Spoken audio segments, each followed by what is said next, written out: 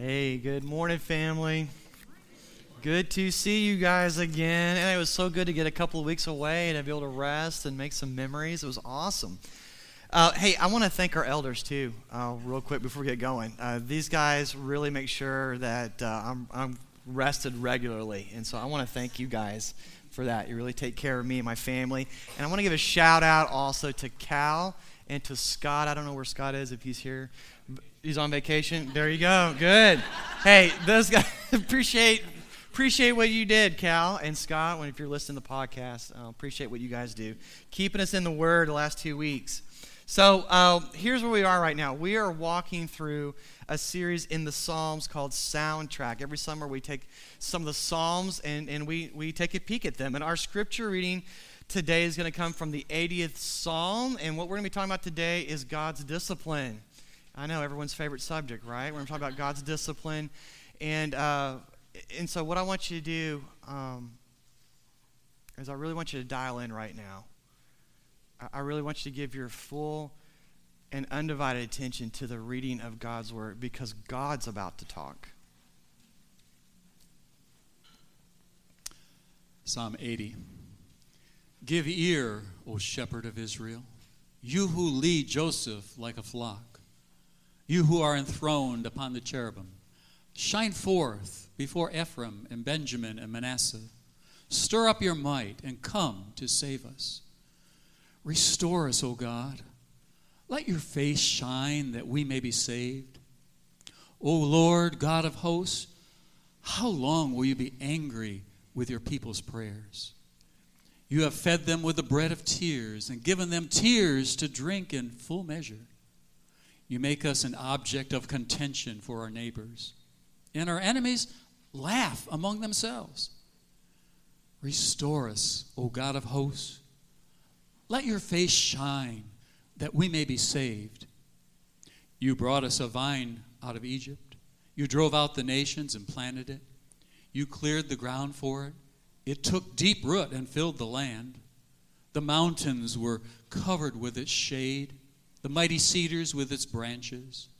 It sent out its branches to the sea, and its shoots to the river. Why then have you broken down its walls, so that all who pass along the way pluck its fruit?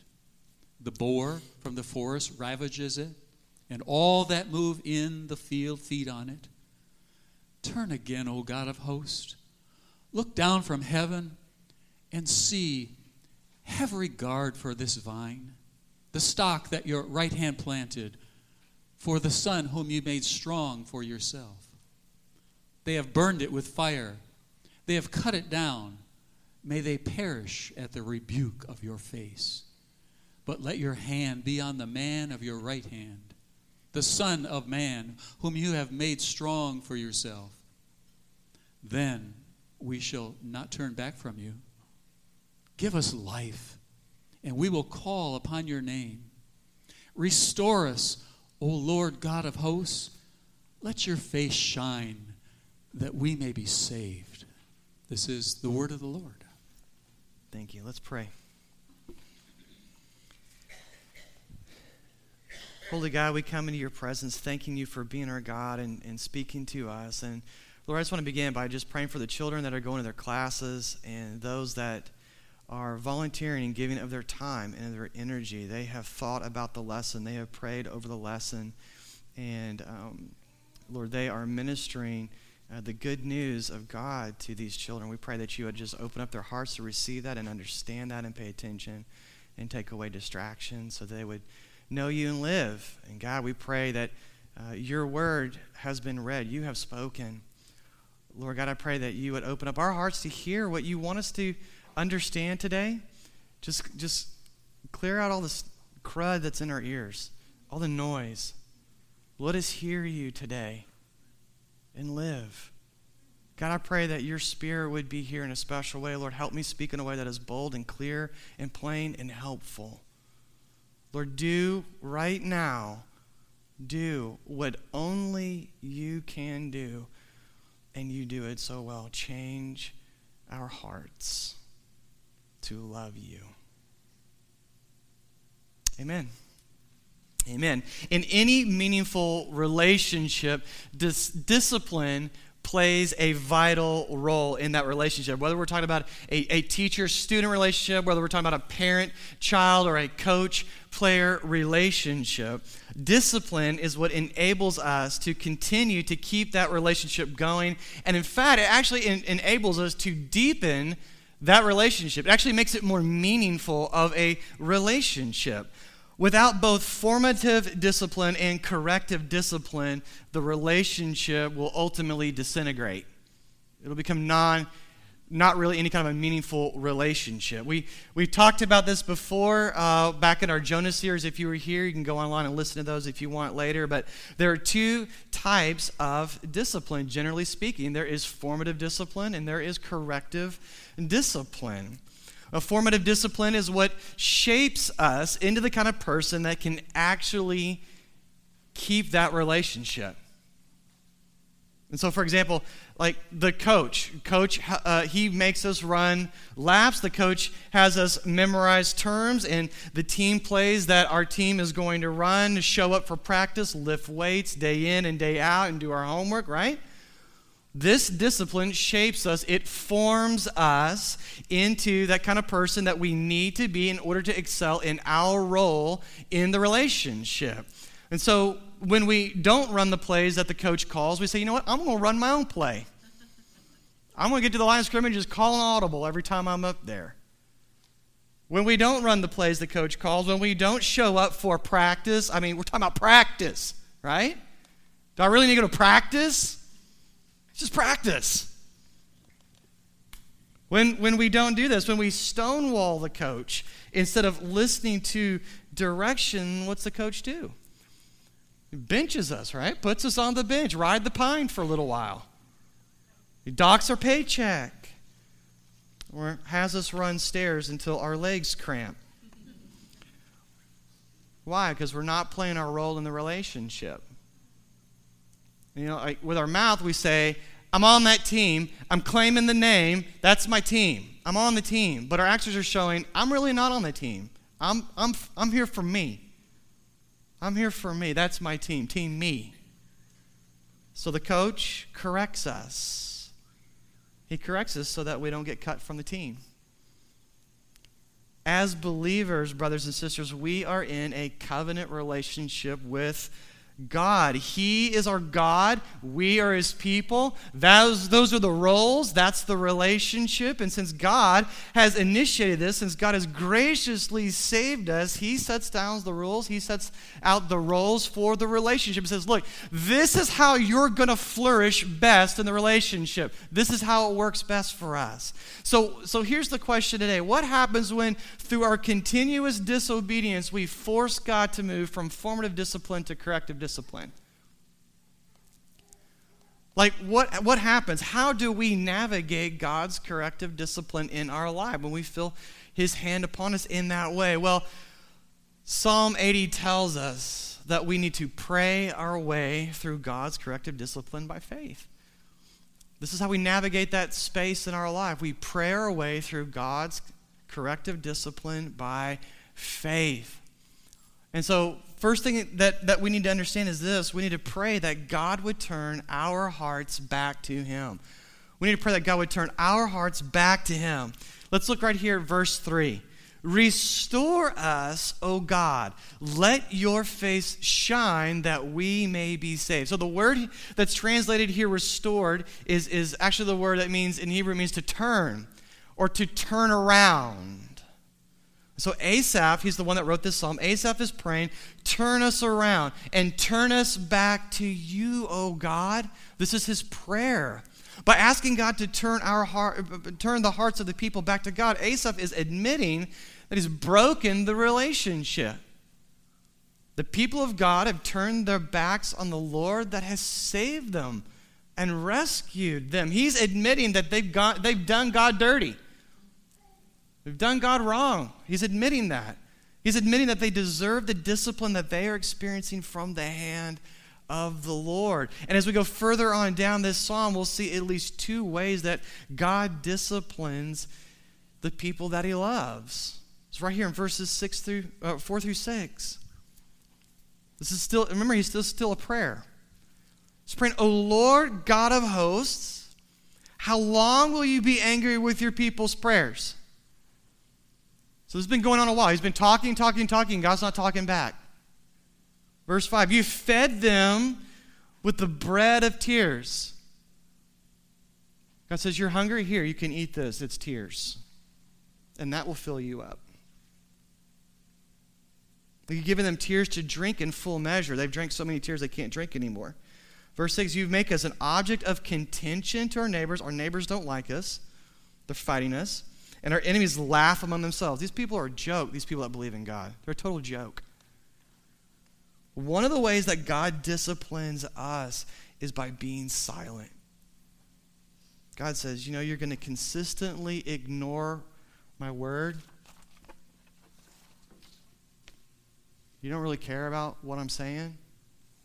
You're going to consistently ignore my warnings to your own detriment, to your own demise. Okay, loved one. You don't want to hear me talking? Okay, I won't talk. I won't talk anymore. I'll just be quiet. God corrects us by withdrawing his presence from our lives. We don't want him in our life, so he gives us a taste of what that kind of life feels like.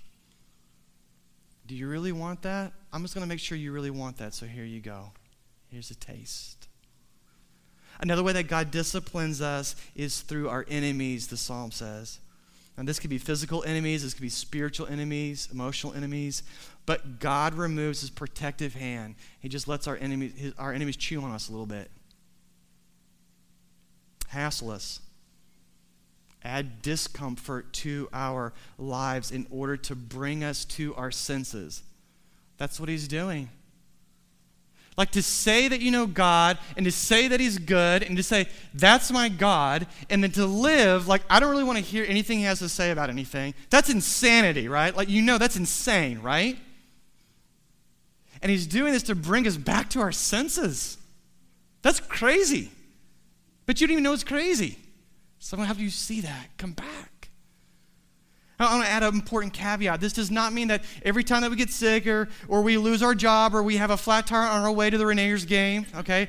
That does not mean that we have done something that God's disciplining us, okay? It's not like a 1-to-1 ratio every time. Sometimes, you know what? It means that we live in a broken world. We live in a fallen world and things break. It means that if we claim God's name, if we claim to be worshiping the Lord, but we consistently live like we don't really want to have any kind of relationship with him, we are removing ourselves from our ally. We're removing ourselves. We're exposing ourselves to our enemy in a way. You see, the purpose of God's discipline is not punitive. It's restorative, family. That's the purpose of it. The purpose is to stop us from going down a path of destruction. And he's throwing logs in the road and speed bumps in the way. Stop going that way. It's not going to go well for you. There's basically two ways that we are going to respond. You and I are going to respond when we have the hand of God's discipline in our life. There's really only two ways, as far as I can figure out, that we're going to respond to this. One way is the wrong response. That's to toughen up and get angry. How dare you discipline me? I'm tough. We basically tell God, you know what? I can handle that. That doesn't bother me. Not going to change my mind. I can take it. Give me your best shot. I'm fine without you. The right response, however, is to be sorrowful over what our stubbornness is doing to us and to the people that we love around us. The right response is to sorrow. That's what I tell my kids when I have to discipline them. Don't get angry. Get sorry. Get sorry. That's what the word sorrow means. I'm sad that I pushed you to this, that you had to do this. It should make us well up with tears. I've been thinking about this. When was the last time I actually had tears about the sin in my life? When did last time it actually bothered me? Not that I did that, but that I actually wanted to do that. Because it started in here. The right response is to admit that God's discipline bothers you. It's like causing a problem for you. That's a good response. Your silence when I pray, God, it bothers me. Your lack of blessings in my life, it bothers me. Your lack of protection from my enemies, it bothers me. And I don't want to live one more day without you. My life without you is a wreck. I don't like that. Turn my heart back to you. Asaph is responding the right way. He's praying. He's telling God, your discipline has worked. It's medicine in my life. There's good medicine. I didn't get food.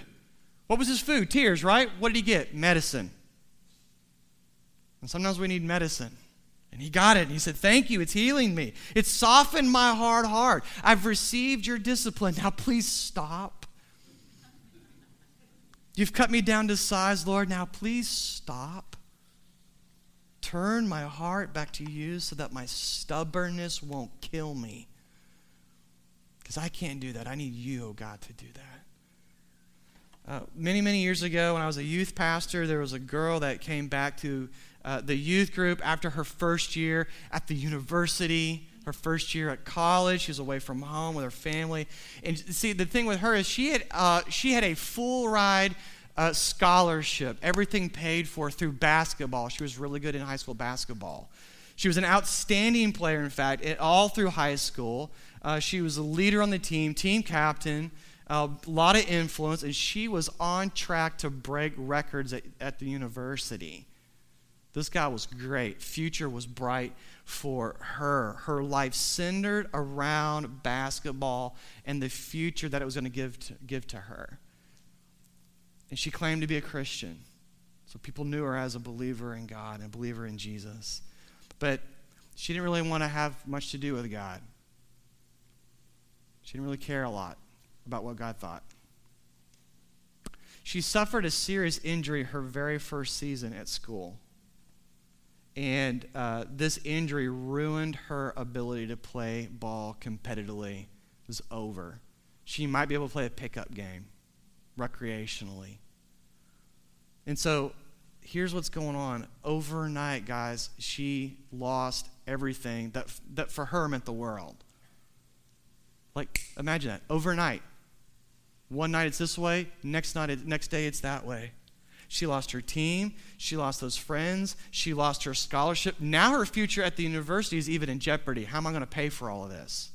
This is a major life trajectory change for her. She lost the game that she devoted hours and hours and hours and hours of her life to. She lost her future plans and had to scrap all that and come up with something different.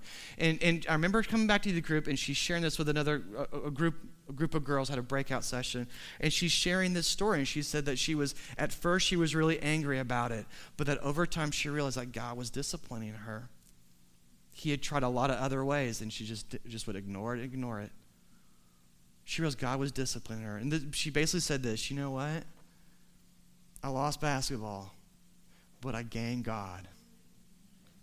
And I'm glad. And I remember she smiled while she said it.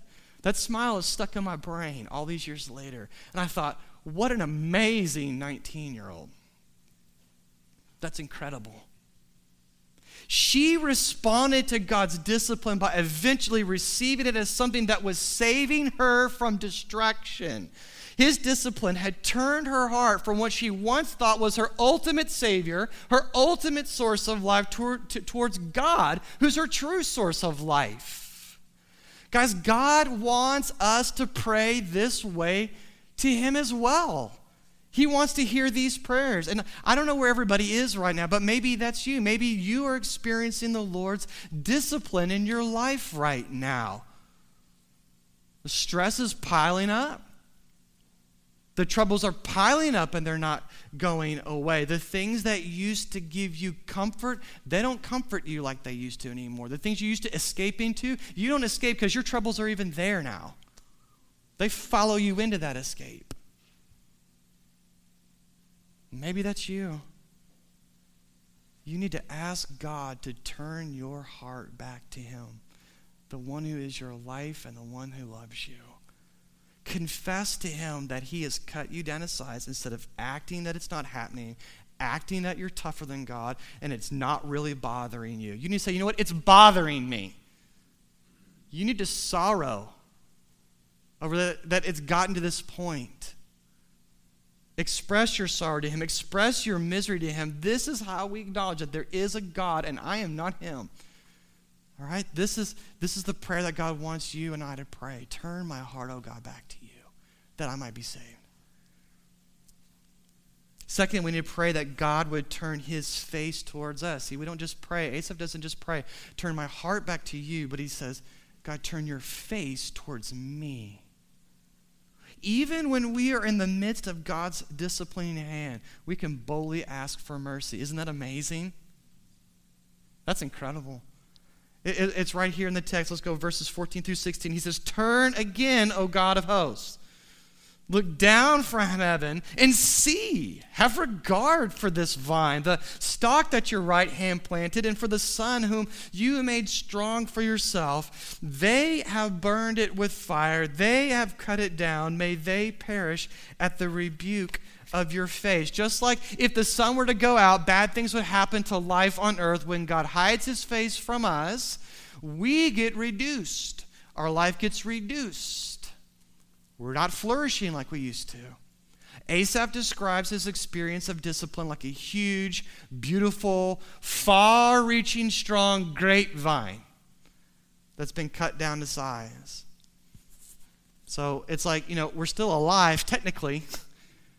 We're alive, but the fruit's stripped off. And the leaves that covered it and protected it, they're stripped off. And even some of the branches have been chopped off. And it's just down to the trunk. It's just down to the stalk of this big, thick vine. You guys know it. We used to live in the Ozarks, and the Ozarks are known for their ice storms and their freezing rain in the wintertime, which causes widespread power outages. And usually what happens before winter hits, MoDOT goes around, and they carefully trim all the branches over the power lines in the neighborhood and in the center of town. Well, in 2007, we had a major ice storm. There was up to 500,000 people that were without power, and they were without heat for weeks. It was a pretty serious deal. Temperatures were dropping well below zero, and over 40 deaths were connected to that particular ice storm. A lot of people got affected. We did too. The transportation department had to call in National Guardsmen and also volunteers from the surrounding states because there was just that much damage. They were overwhelmed with the amount of damage that had been taken care of and lines that needed to be restored. So what do you think happened next year? Next year, MoDOT butchered all the trees in town. Okay? Guys, it was a massacre of the trees. I just want you to picture this. There's none of this like cute little minimal trimming. They said, forget that. They cut the branches right to the trunks of the tree. Picturing this? Beautiful trees, beautiful oaks and maples that give off all these flowers in the fall, usually.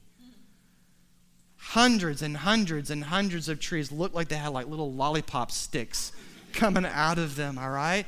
The trees were still alive, but they didn't even resemble trees anymore. The trees were still alive, but they didn't resemble trees anymore. They looked like naked, ugly, stripped down coat racks. That's what they look like. And they were just left that way. Hundreds of them were just left that way, like a big scar all over Springfield. We just saw it every time we go down the road. For years, Asaph is praying passionately, Lord, you've brought me low, but please do not leave me low for the rest of my life. You've cut me down to size so that I might have life and come to my senses, but please restore me. Don't leave me this way the rest of my life. Don't leave me like an ugly stump. Turn your face towards me. Look at me. See me. Have regard for my life. This is bold prayers, isn't it? He's saying, I'm asking you to bring me back to life, revive me, restore me. Let there be fruit again on this vine. Let there be leaves again. Let me have a fall where the leaves are changing color again. It's beautiful. So that I could be saved. Brothers and sisters, when we have truly received God's discipline, it is not enough for us that God just stops his correction, as great as that is. But that's not enough for us. We want to see his face again, do we not? We want to experience him again, life with him again. And God invites us to boldly ask for his mercy even when we're experiencing his discipline. Isn't that nuts? That's wonderful. He invites us to pray like this: Lord, you have brought me low, but don't leave me low forever. You have cut me down, but don't leave me that way. Turn your face towards me. Give me life. I want to see you smiling on me again. I want to feel your warmth of your love again in my life. I miss you. I miss you. Let me flourish. I don't know what, maybe some of you are thinking this. I was. How can we pray such things from the very Lord that we've turned our back on time and time again? How are we doing this? How can we have confidence that God would actually hear and answer our prayers for mercy after we've broken covenant with him? We have confidence the same way that Asaph had confidence that God would hear his prayers, because he's praying with confidence. And it's this: we believe that we are united to the one that has God's favor. We believe that we are united to the one that has God's favor. When we are actually experiencing God's correction, and maybe you've experienced this, there can come a time when you get discouraged in the midst of it. Anybody, amen? You get discouraged. You're like, why even bother asking him for mercy at this point after what I've done? God knows that I can't keep any promise that I might make to him.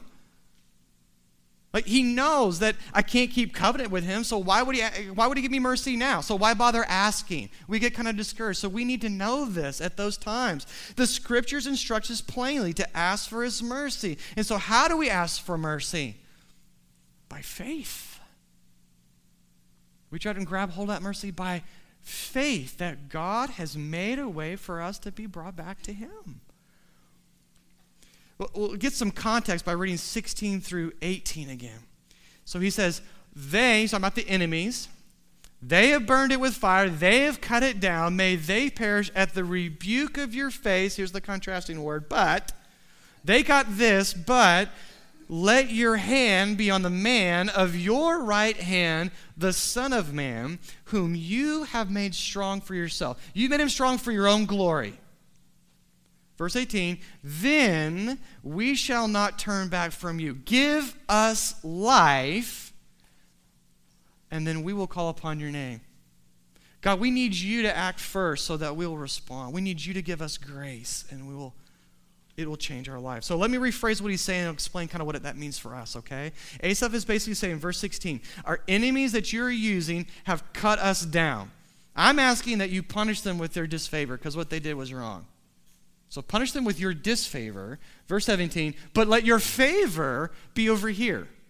Let your favor be on the man of your right hand. Verse 18, because I believe that when your favor is on the man of your right hand, it'll change things. It'll change us. You will give us life when that happens. And we will call you our God. So Asaph is reaching out for God's mercy by faith.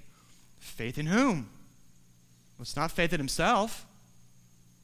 I mean, he's already laid out his track record. I got a bad track record for being a righteous person and keeping this covenant relationship with you. So he's reaching out in faith, but it's not faith in himself, is it? Who? He says, faith in the man of your right hand, the Son of Man, in whom you have strengthened for yourself, for your own glory and praise and honor. Okay? So who's that? Well, unfortunately, that phrase, the man of your right hand, as far as I could find out, it's not used anywhere else in Scripture except right here. It's a real unique phrase. So we don't get any help from there. However, being at the right hand, That's a phrase that's used all the way from Genesis through Revelation. It's used everywhere. It's a phrase of meaning having God's power, God's favor, God's blessing, his anointing on your life. It is a position of privilege, and it's a position of power. It's a very special place. I think Asaph is referring to the king. So we know that the king in Israel's day was appointed by God to lead his people. God chose him. He anointed him. Lead my people. It's my kingdom. Go. You're like my vice regent on earth, representing me. Okay? And so here's the deal. As went the king, so went the kingdom. As went the king, so went the people. Their destiny, in other words, was bound up in their king, the one that God had appointed. His job was to keep that covenant relationship with God, and the people would be blessed because they go, oh, our leader's going that way, we will follow him, and they will be blessed. So we get a little bit of help with this back if we go back to Deuteronomy 17, this whole man of God's right hand. Deuteronomy 17, 14 through 15. So when you come to the land that the Lord your God is giving to you, and you possess it and dwell in it, and then you're going to say this.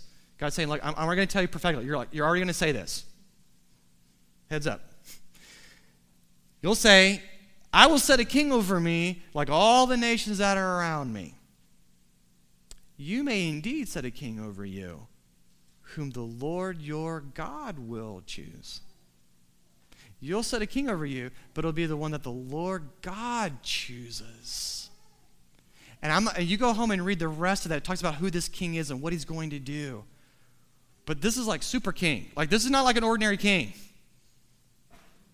When you read that, he's saying God is going to set up a king of his own choosing, and he is going to be blessed by God and have the power of God. He is going to be the man of God's right hand, in other words. So Asaph is saying in Psalm 80, Lord, I know that there is going to be a king of your choosing, one that has your favor, one that has your pleasure. He pleases you in every way, that you're going to strengthen because he pleases you in every way. I know that's coming because you told me back in the law. You told me back in Deuteronomy, and I'm remembering that. He's coming to his senses, right? He's all of a sudden going back to God's word. So I know you're going to do that with this king, and I'm putting my faith in him. I believe that you will restore me for his sake.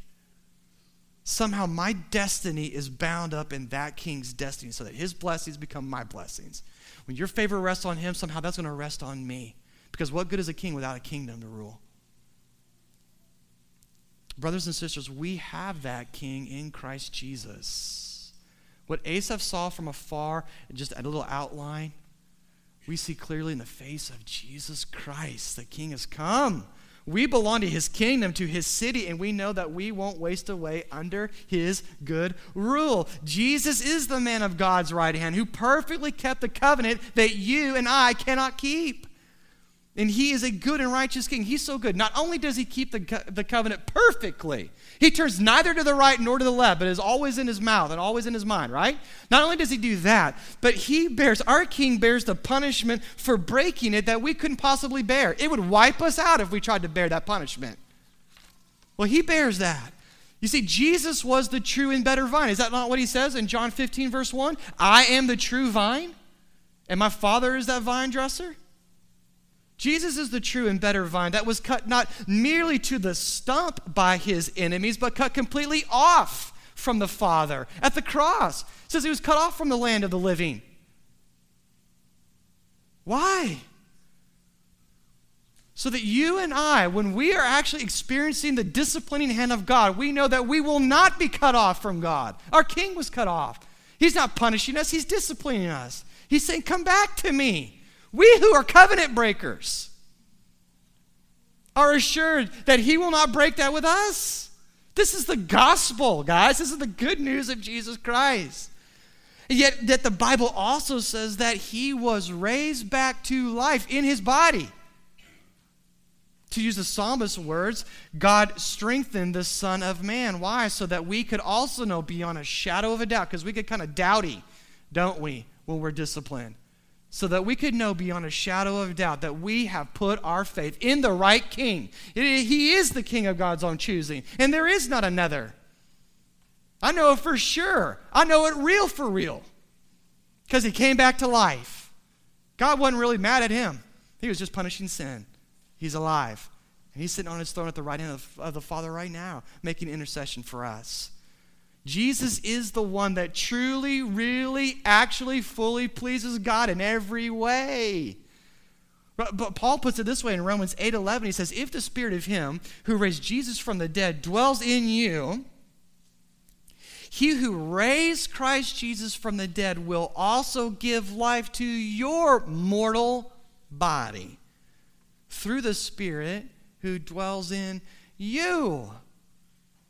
When we are being disciplined by God, we pray in faith, by faith in Jesus, not in us, not in our track record, in his track record. He is the one in whom God is fully pleased. Therefore, God is pleased with us if we are in him. So his blessings are our blessings. What he got, we get. We are to boldly ask God to restore us and give us life, to bring us back to our King. We're to pray believing that God will give us life because guess what? He gave Jesus life. Like real, actual life. Not like his spirit was raised. Like his body was raised and you could like see it and touch it. It wasn't a figment of our imagination. This is not some religious belief. This is a historical fact. That's why the resurrection matters to us so much. Because these are the times that we need it. Jesus will give us life because he gave his son life, and we belong to him. We're united to him through faith. This is how we pray our way through God's discipline. Oh, Lord, turn my heart back to you. Oh, Lord, turn your face toward me. Help me live again. Because I believe that I'm united to the one that has your favor. When I have your favor. This is how we're to pray, brothers and sisters. I love you guys. Let's pray.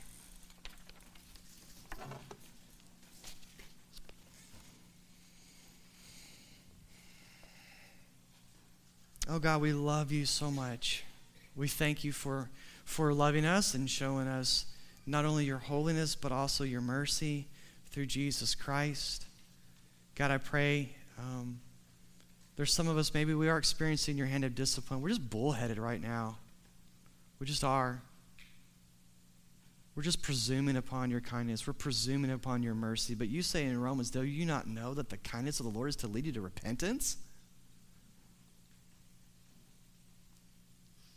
So, Lord, would you turn our hearts back to you? Because we can't do that ourselves. And Lord, would you turn your face towards us? Help us live again. Help our lives flourish. Help us be in love with you again. We thank you, dear God. We thank you for Jesus, King Jesus, who's pleased you in every way. And he is in us and we are in him. And so we get what he gets. And because of him, we get your favor. Because of you, we get mercy. Because of you, we get life right now and life from the dead. And so, Jesus, we worship you. We thank you for all that you've done for us. Oh, Lord, draw us to you. Soften our hearts. Turn us to you. And we will live. We will live. It's in your name we pray. Amen.